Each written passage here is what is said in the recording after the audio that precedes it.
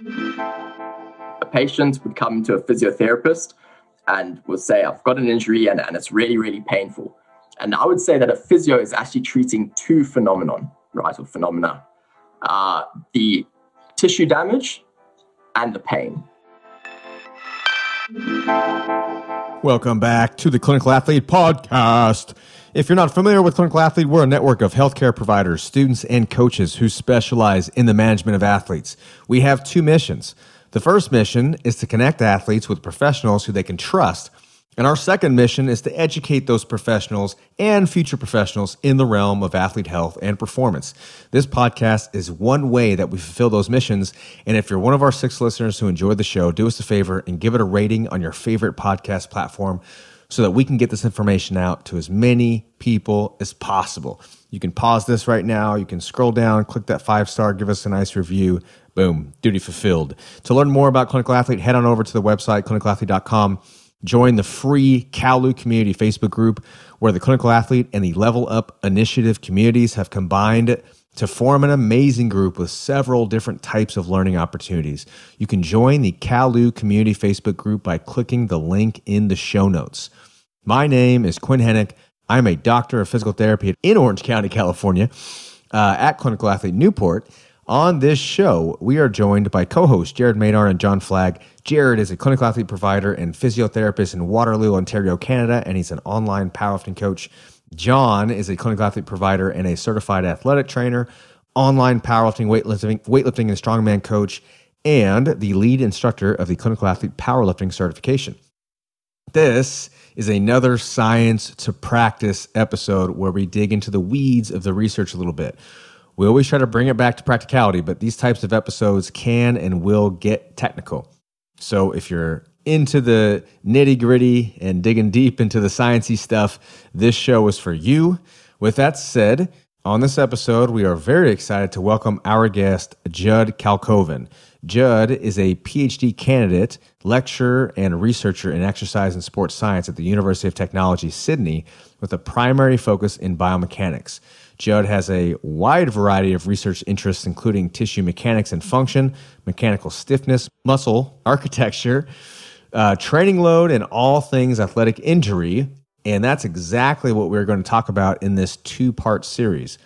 Judd has an entire line of research that he's been coming out with and will continue to come out with, all in regards to modeling injury to help both researchers and clinicians make sense of this phenomena. Like, what the heck even is an injury? And some pretty interesting conversation gets sparked from this. We use 3 of his papers as the framework for the discussion. It was fantastic. We hope you enjoy.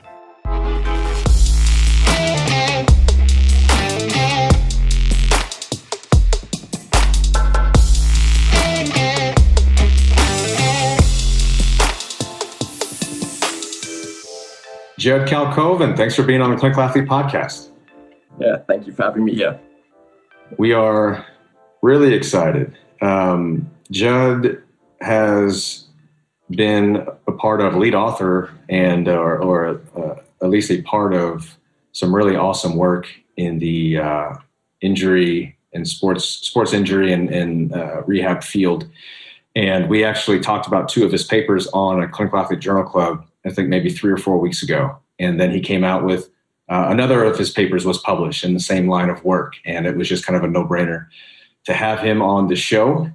So if we could start with you just giving an intro, a background about, what the work that you've done in the field in the past, what's kind of led you to your current line of work now. And, the pinnacle of your career sitting before John, Jared, and I, and our 6 listeners on the Clinical Athlete Podcast. Absolutely. This is the highlight for sure. All right, I'll give a little background of my upbringing and how I ended up in sports science. So I was born in South Africa. You can probably hear I have a little bit of a South African accent. I actually grew up a little bit in England, though, before moving back to South Africa. And then about 10 years ago, I moved to Australia, Sydney, which is where I am now. So I was always a really passionate athlete. I played a multitude of sports: rugby, cricket, soccer, swimming, tennis. all at a pretty high level. And then when I was 17, I had a really bad ACL rupture that actually ended all my sport participation. So I was trying to pursue a career in rugby union, and unfortunately, I just couldn't recover from this injury. So I was sort of at a crossroads after high school where I just loved sport. It was everything I wanted to do. But my family is all in finance. So I sort of had to make a decision between going sports science, which is very much against sort of what my family wanted me to do at the time, or go into finance. So obviously I followed my passion, went into sports science. I did my undergrad at the University of Technology, Sydney. I went on to do an honors. So I did my honors in mechanical stiffness and athletic performance. And then that took me essentially into a PhD, where sort of my knowledge in stiffness took me into really diving into tissue mechanics and tissue engineering. So I gained I guess sort of my area of expertise is really muscle function, muscle tendon function, tissue mechanics, and whatnot. And then going into muscle architecture, which is where a lot of my applied research for my PhD is actually in. From there, so Franco came to UTS, and we were having discussions on injury, and he brought up with me a lot of the issues going on with training load and some things he was concerned about, and he started picking my brain in terms of injury mechanisms and how tissues actually rupture and how this relates to training load. So from that, I basically transitioned a little bit where I'm still writing papers in muscle mechanics and intersarcomere dynamics and things like that. But I've recently transitioned a lot of my recent publications, not that I have that many right now, but it's mostly to do with training load. And that sort of brings me to now. So I submitted my PhD thesis about a month and a half ago. So that's busy being marked. And then I'm a lecturer in biomechanics at UTS as well. So I will hopefully, I've got a bit of a visa scenario going on here. I'll hopefully be able to run biomechanics at UTS this year. And I did it back in 2019 as well. Yep. So we're going to dig right in because that background is a great segue, obviously, to the work that you're doing now, which is attempting to provide models and frameworks that for injury that we can use both clinically and in research. And obviously those two things can work together in the future, but you're trying to model something that's difficult to model. So my first question to you, I guess, is what gaps were you seeing, not only in the literature, but also in applying the literature to practice when it came to modeling injury, causation, these types of things that kind of led you on this current research track? Yep. All right. So I'll give a little bit of background how the framework really came about and how that evolved into the training load paper. So with discussions with Franco, I remember we were in a gym and I was explaining to him about how muscles rupture, and under high tensions, when they're very stiff, if they experience strain, that's when they're particularly vulnerable.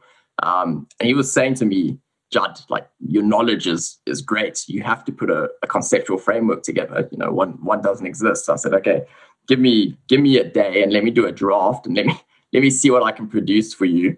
So got a day, gave it to him the next day and said, what do you think? And he took a look, and immediately I could tell he was like, shit, I think this is really good. I think we can build on this. And obviously it wasn't perfect. Like the paper went through numerous drafts from then onward, but I think he saw it for the first time and was like, I think we can do a really great paper from this. So that's sort of how the framework came about. And Franco really emphasized the importance. So this is Franco and Pellizzeri I'm talking about, if anyone wasn't quite sure. But Franco was emphasizing to me the importance of this framework, because in applied sports science, a lot of the research and the causal inferences were being done without any actual causal conceptual framework underpinning the research that was being completed. And what happened was I was sitting in a presentation of Franco's later, after I'd started working on the framework, and he was talking about the acute to chronic workload ratio. He was talking about the mathematical issues with using a ratio and some of the problems that this induced. And the whole time I was thinking, like, this is interesting, but what is the input data into this ratio? And I asked him, and he said, well, you can use anything. You can use GPS, you can use RPE. And for me, immediately, massive alarm bells went off in my head, where I was like, I actually don't think, I know this isn't viable for assessing injury risk from a causal perspective, which is how I ended up then producing the training load paper off the back of that, where it was really a targeted paper on training load using the causal mechanisms of tissue damage that we know, to see just how do our metrics actually relate to this causal pathway, and is it viable to use any of these metrics to make the decisions that people are currently using them for. So that's sort of how I got onto these papers. So that was the question. What was the full question again? No, that was it. That was it. And to set a framework now, because we're talking about modeling injury. So can you go into your definition of injury that you're using to build the model, so that we can talk about the framework that you've put together, with the caveat of pain is going to confound the conversation, and you can define injury how you define it for the framework. Maybe discuss it at the end. We can come back to the topic of pain, because I think that deserves its kind of own segment here as well. Okay.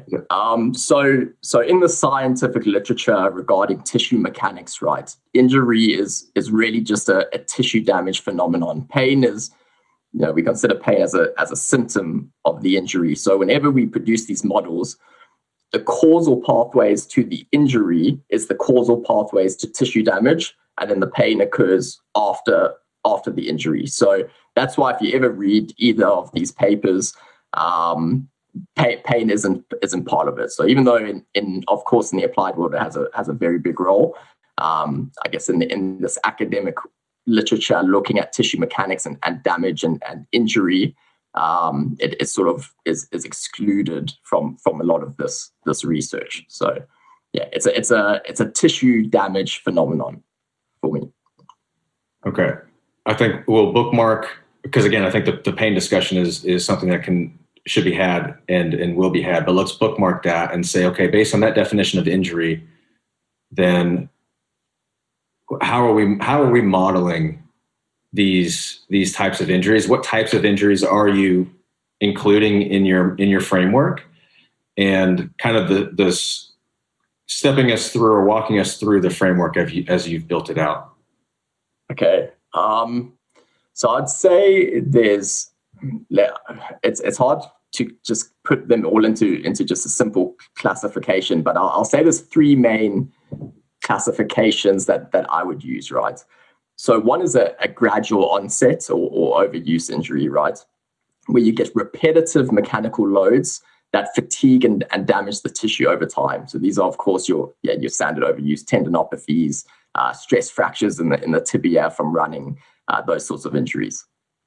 You get a traumatic event, which is a one-off mechanical load that overloads the mechanical strength of a tissue and causes that to rupture. So an example of that would be you're playing soccer, someone runs in and slide tackles and breaks your shin, right? That's a traumatic injury.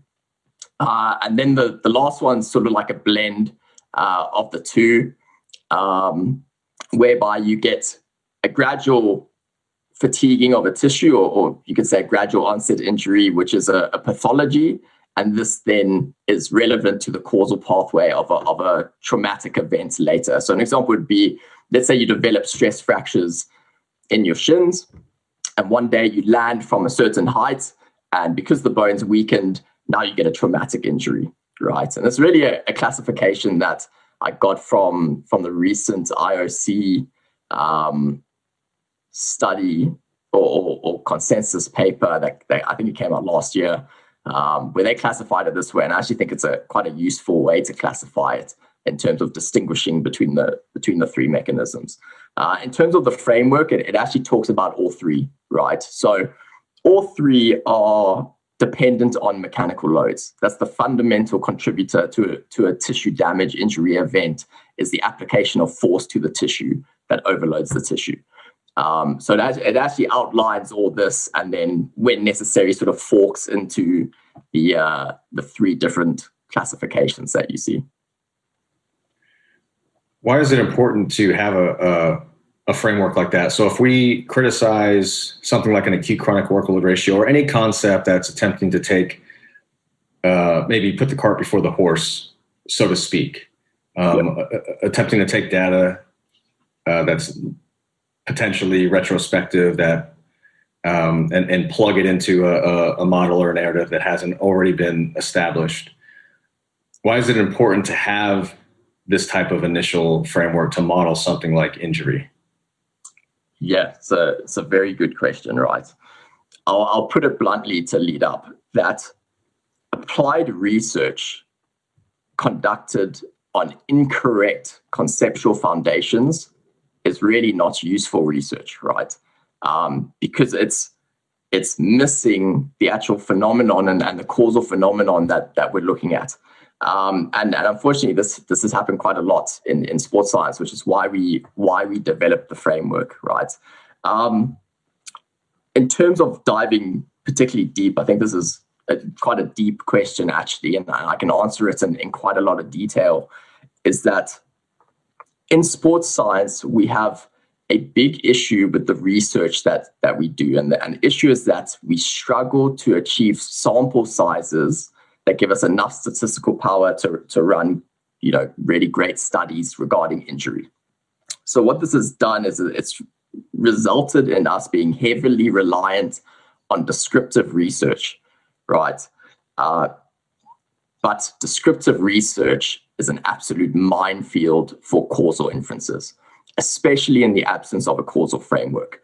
And I'll give you some examples of how this is the case. So if I've got a simple study describing the risk of hamstring injury in various athletes, right? Let's say I've got a highly explosive athlete, and I've got an athlete that is nowhere near as athletic, right? In terms of the risk for tearing their hamstring, that superior athlete could actually have the higher risk, but could have superior tissue characteristics by all means, right? And the reason being that this risk can be higher is that because they are so explosive, they expose themselves to extremely high forces, extremely high mechanical loads, right? So if you do a descriptive study and you're assessing tissue characteristics, all these tissue characteristics that are actually protective to athletes, right, that the explosive athlete will likely have because he is exposed to mechanical loads and would adapt to be resistant to that, right, now gets implicated with a heightened injury risk. So what is your causal inference from a study like that? This is where it's very dangerous to make causal inferences from studies like this, because it would be very easy to recommend that athletes should reduce various tissue characteristics that are actually protective to the athlete, not understanding that it's the confounding mechanical loads that increase it, right? So what a causal framework does is it allows you to make causal inferences from descriptive research far more effectively, right? So essentially you map out the causal pathway. So when you see various associations presenting, you can determine whether these associations are causal or not causal, and you can essentially map out or make causal inferences from descriptive research. So it removes a lot of the challenges that we currently face in sports science regarding our scientific methods that we use. How do you validate any model? Because I'm interested in this type of thing, and you've created a model, you've created a framework. It's literally in the paper.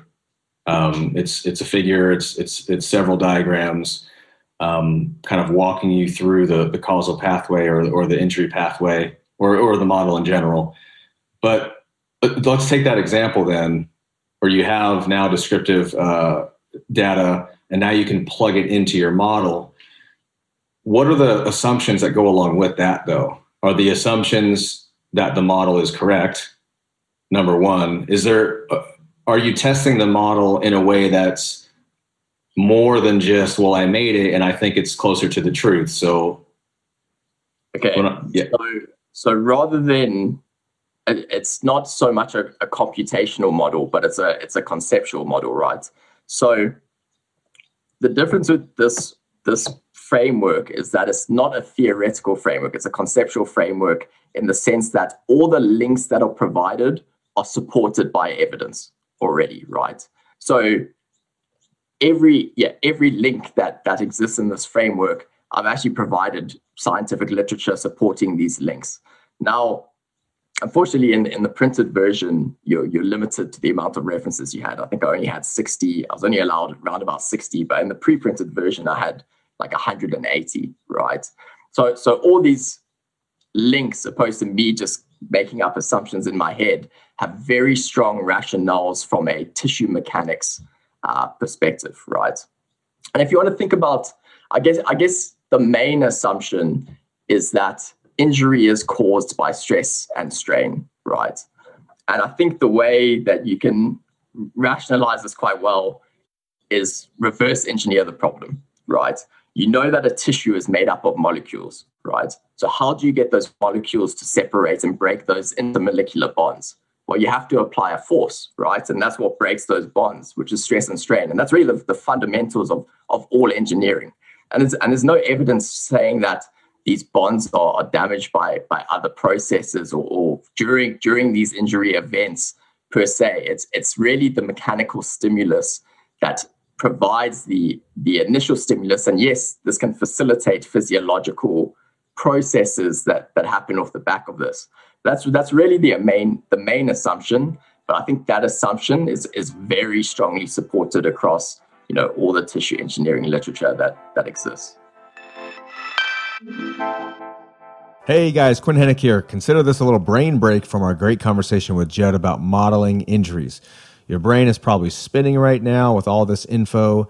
It would be so awesome to have a community to talk about it with. Oh wait, that exists. So if you haven't already, go to the link in the show notes and join the CALU community Facebook group. Read the pinned announcement, introduce yourself, read the resources that we've compiled for you with CALU-approved podcasts and must-read papers. And now, back to the show. I'm going to go ahead and open up the pain rabbit hole because I think it'll help us move forward, and I want to get the other guys' thoughts on this as well. So let's take tendinopathy, for example, because I think it'll at least just kind of fit this well. Or we can go more extreme, and we'll say somebody who's fallen from a 3-story building and got lucky because they only snapped their leg in two, but everything else was intact. But compound fracture, they're kind of in shock. They don't know what happened. All they know, they fell. They're just laying on the ground.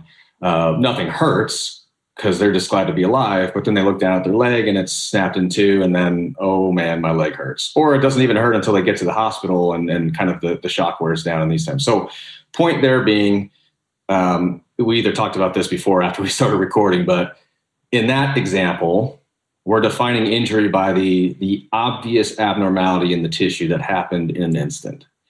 Yep. The pain is subsequent to that, but we would also agree that sometimes the pain experience doesn't happen in concordance with the actual injury. Would you also posit to say that sometimes the pain experience can be felt without subsequent tissue damage? Not in that example, but just in general, pain experience can be had without detectable injury. I'll make your question more general. Is that where does pain fit in my view of injury, right? Where does it fit, right? To answer your I guess your question more directly, a pain in the complete absence of tissue injury, right? And this includes damage to the nerves or whatever, right? If there's no tissue damage whatsoever, I would strongly argue that you do not have an athletic injury. You have some medical condition, some strange phenomenon whereby you're experiencing pain. Maybe it's some psychological or psychophysiological phenomenon where you're experiencing pain, and there's absolutely nothing structurally or functionally wrong with your tissues, right? So I don't think I would classify that as an athletic injury, right? Now, in terms of where pain fits here, so I've got an example that I like to use to try explain this here. So for me, sorry, do you have a... Before you get there, yeah. So let's say somebody is doing, they started doing like a plyometric program. They hadn't really done jumps before, or they haven't really trained in a certain way in the past. Maybe it's heavy lifting or something like that. They start to experience some anterior tendon knee pain upon jumping, landing, using the stretch shortening cycle, that type of thing. Yeah.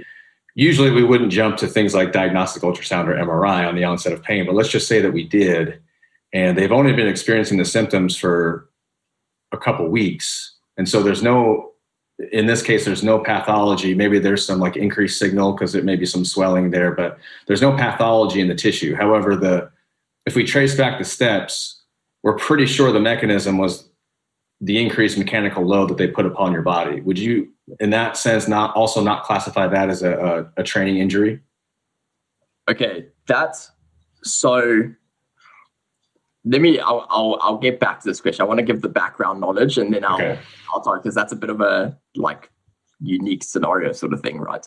But I'll tackle that. So as I mentioned earlier, injury for me is purely the tissue damage phenomenon that occurs. And the reason I say it excludes pain is because I can think of examples whereby there is no pain, but we'd still, I'm sure most people would agree with me, that there's still an injury present. So I mentioned this to you before, but the examples I like to give is, first one, if someone is incapable of feeling pain, so let's say for whatever reason, I don't know, they have no nerves or whatever, right? And someone comes along and breaks both their legs, and this guy's lying on the ground with his leg shattered. He's still injured, even though there's no pain being experienced, right? And I think most people would agree that he is injured, right? His legs are broken. So by definition, to me, that's an injury where pain is not even in the picture. So pain cannot actually be in the actual definition of injury, right? Another example is if someone can feel pain and someone breaks their legs, right, and you anesthetize them and they don't feel any pain anymore, they're still injured. You didn't remove the injury because they don't feel pain. They're still injured, right? So from that perspective, that's very much why in the research literature, the biomechanical research literature, it is the tissue damage, and pain is a symptom of the injury. Now, in the applied world, right, I understand that different definitions work much better depending on what you're trying to achieve, right? So because assessing tissue damage in the real world is very difficult, you've got very expensive equipment that has limitations. And as you said, there's damage that you might not actually be able to measure. You might not be able to pick up on these scanning that's available, right? So what we do is we use pain as a proxy of an injury, right? So it's a symptom of the injury. And what happens is a patient would come to a physiotherapist and will say, I've got an injury and it's really, really painful. And I would say that a physio is actually treating two phenomena, right? Or phenomena, the tissue damage and the pain, right? And of course, pain and tissue damage is related. But as you mentioned, you can have tissue damage without pain, right?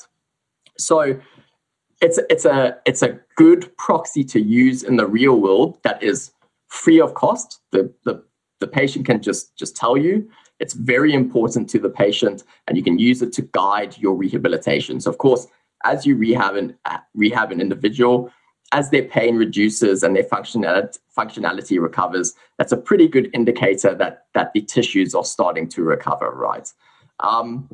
I just think it is important to distinguish between the two, though, because this is a use case of including pain in a phenomenon that works in a specific context. So it's like fitting a definition to fit the business model, the context of a physiotherapist. And it's not the scientific definition that we would use in the academic literature for the reasons that I mentioned. The reason I think this is important is just that when you see frameworks and models that don't include pain, it's because it's considered a symptom and a proxy of tissue damage rather than an actual injury. Well, would you also say, we kind of already discussed situations where pain is not present or is present with or without tissue damage. In your particular case, from a scientific standpoint, you want to deal with it as objective data as possible. Yep. And I'll say it out loud, pain is probably an unreliable subjective experience that is going to confound pretty much everything you try to do when you study stuff. So when you want to go from just that bare bones, objective, scientific, this is tissue damage, eliminating a confounding variable is going to make your life easier. Absolutely. And I think people know this, though. I see this talked about quite a lot amongst physios. Pain is a very unreliable proxy of tissue damage as well. The fact is we use it in the applied setting because it's the best that we have, right? Especially when there's no scanning technologies. And it's very important to patients, right? Anyone experiencing pain, that's probably the most important thing to them is they don't want to feel pain anymore. It's their biggest goal coming in, yeah. Yeah, absolutely. So I understand why it has such a prominent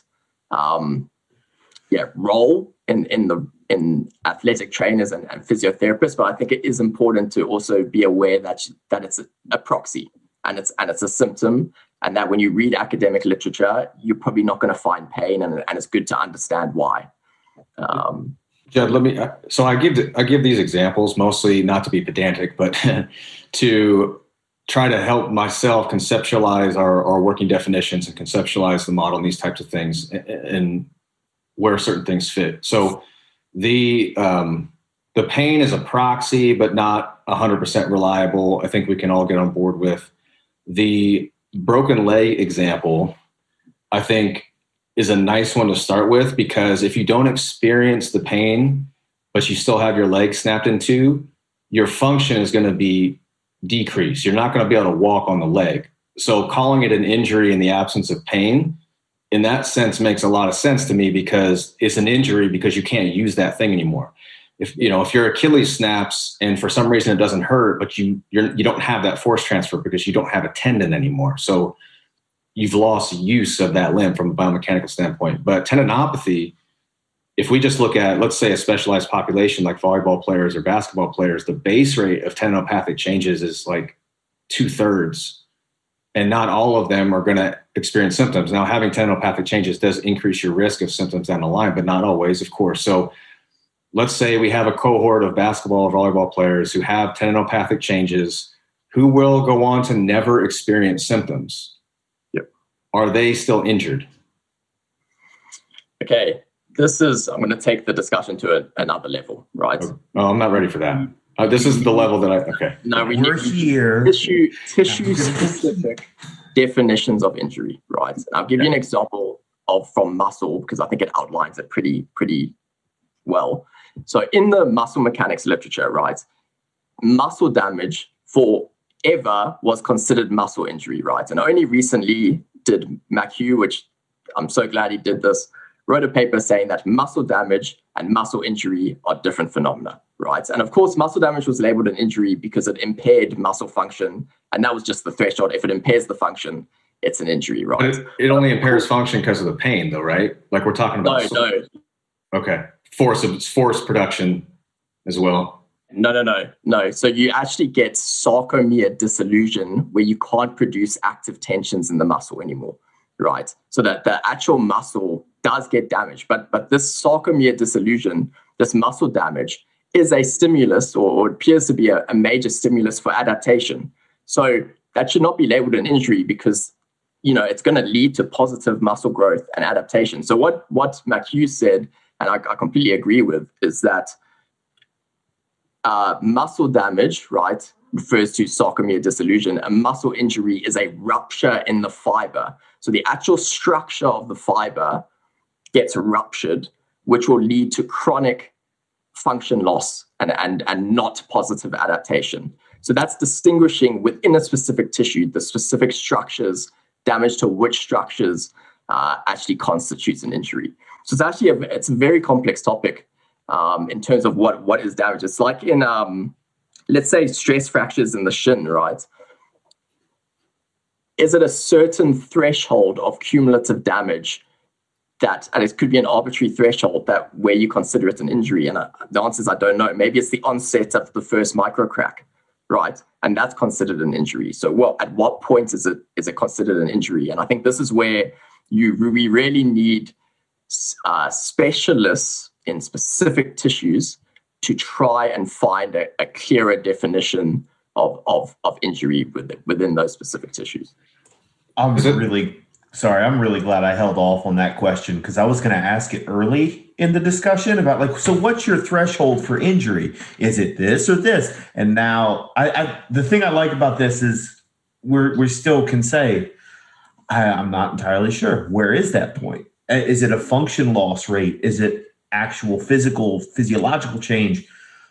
I don't know yet. Yeah, I love the idea of actually getting specialists in on that. Yeah, to really dive into those sorts of topics. Yeah, I would like specialists in various tissues to try and determine thresholds that are considered an injury. That's where I would like to see this go. And the thing is, even in applied sporting research, right, injuries are defined in all sorts of ways, but I still consider these to be working definitions to fit whatever study and whatever you're trying to show. So an injury sometimes in sports is like matches missed or like training days missed or whatever, right?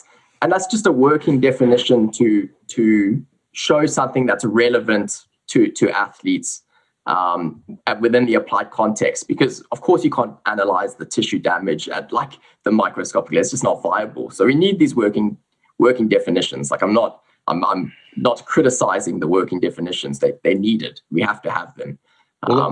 Let's move past the working definitions and go back to the tendinopathy example and say, like, we are taking these asymptomatic basketball players and we could take the worst of the worst as far as your kink bands, collagen kink bands all over the place, hypoechoic regions. With me I have no imaging experience. I can identify that on MRI. Like, good God, look at that black hole in your tendon. These types of things.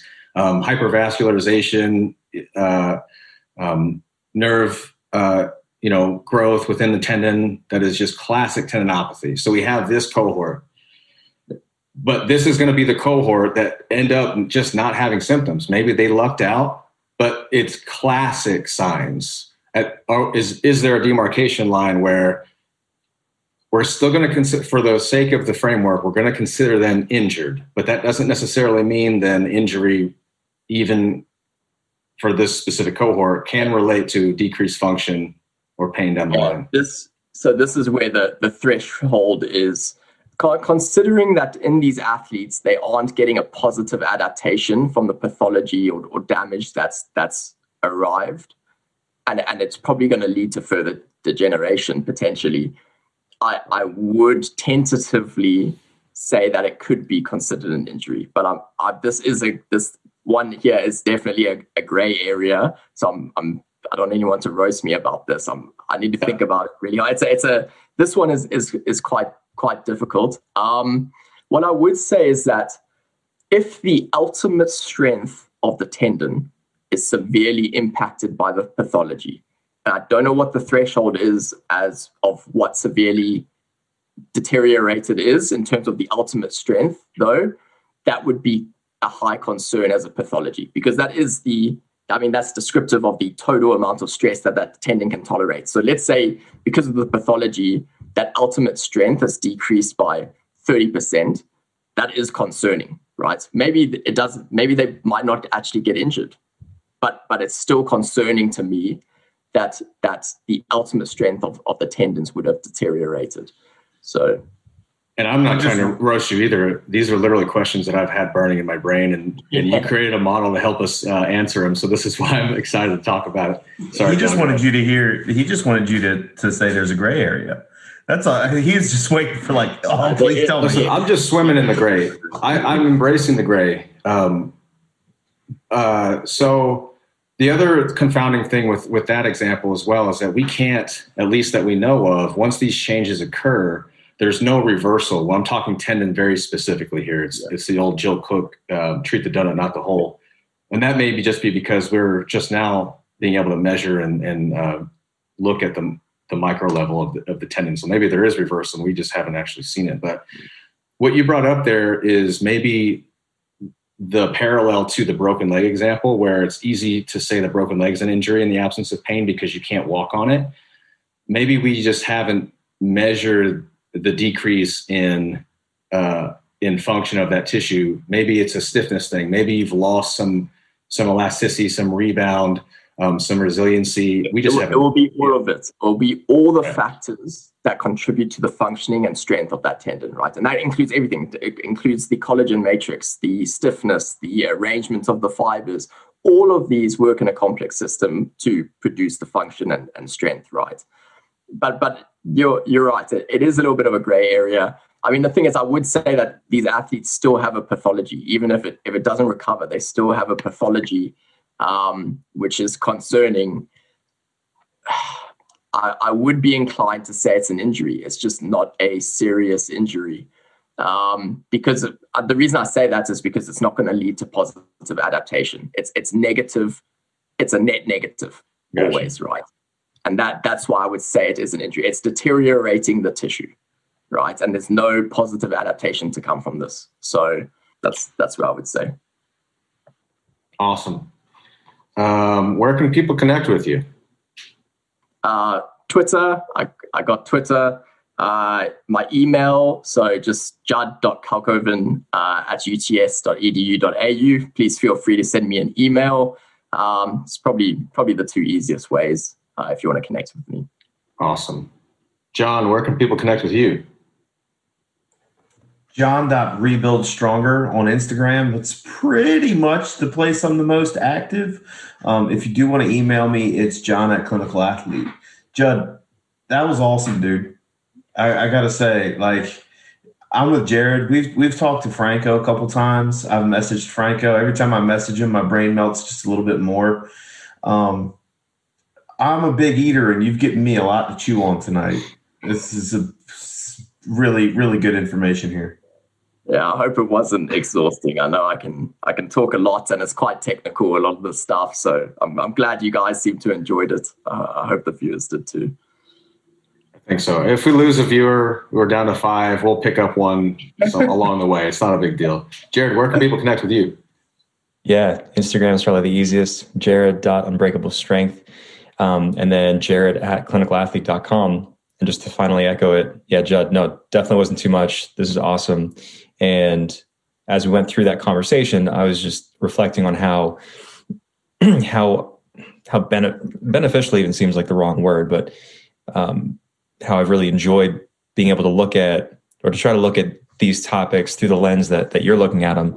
I can only see that being a beneficial thing for me personally, as a clinician, as a coach, and just person in general. Plus, I think it's the way forward for us collectively, working with different populations, but working with people to try to serve them better. And it seems like our listeners tend to dig that too. At the very least, it'll be a really good discussion. So thanks, man. This is awesome. Yeah, no, you're welcome. Thank you for inviting me. It's been a pleasure. Absolutely. Second, third, and fourth on my end. This was an awesome conversation. We'll have to get you back on when you start pumping out more work, and when Franco finally lets you drop some of the other conceptual stuff. Was he doing protecting you from the Twitter, giving you a Twitter shield by putting out some applied work? Protecting me because he doesn't want me to be too emballast where I have all this conceptual work and not much applied work, and then that might open me up to criticism or something. So yeah, he is trying to look after me. I understand why. So he knows how to play the game. Yeah, he does. He's a great dude. Well, we look forward to it. Thanks again for being on, John Jarrett. Thanks again, as always, for steering the ship alongside me, as they say. And we will see you guys next time.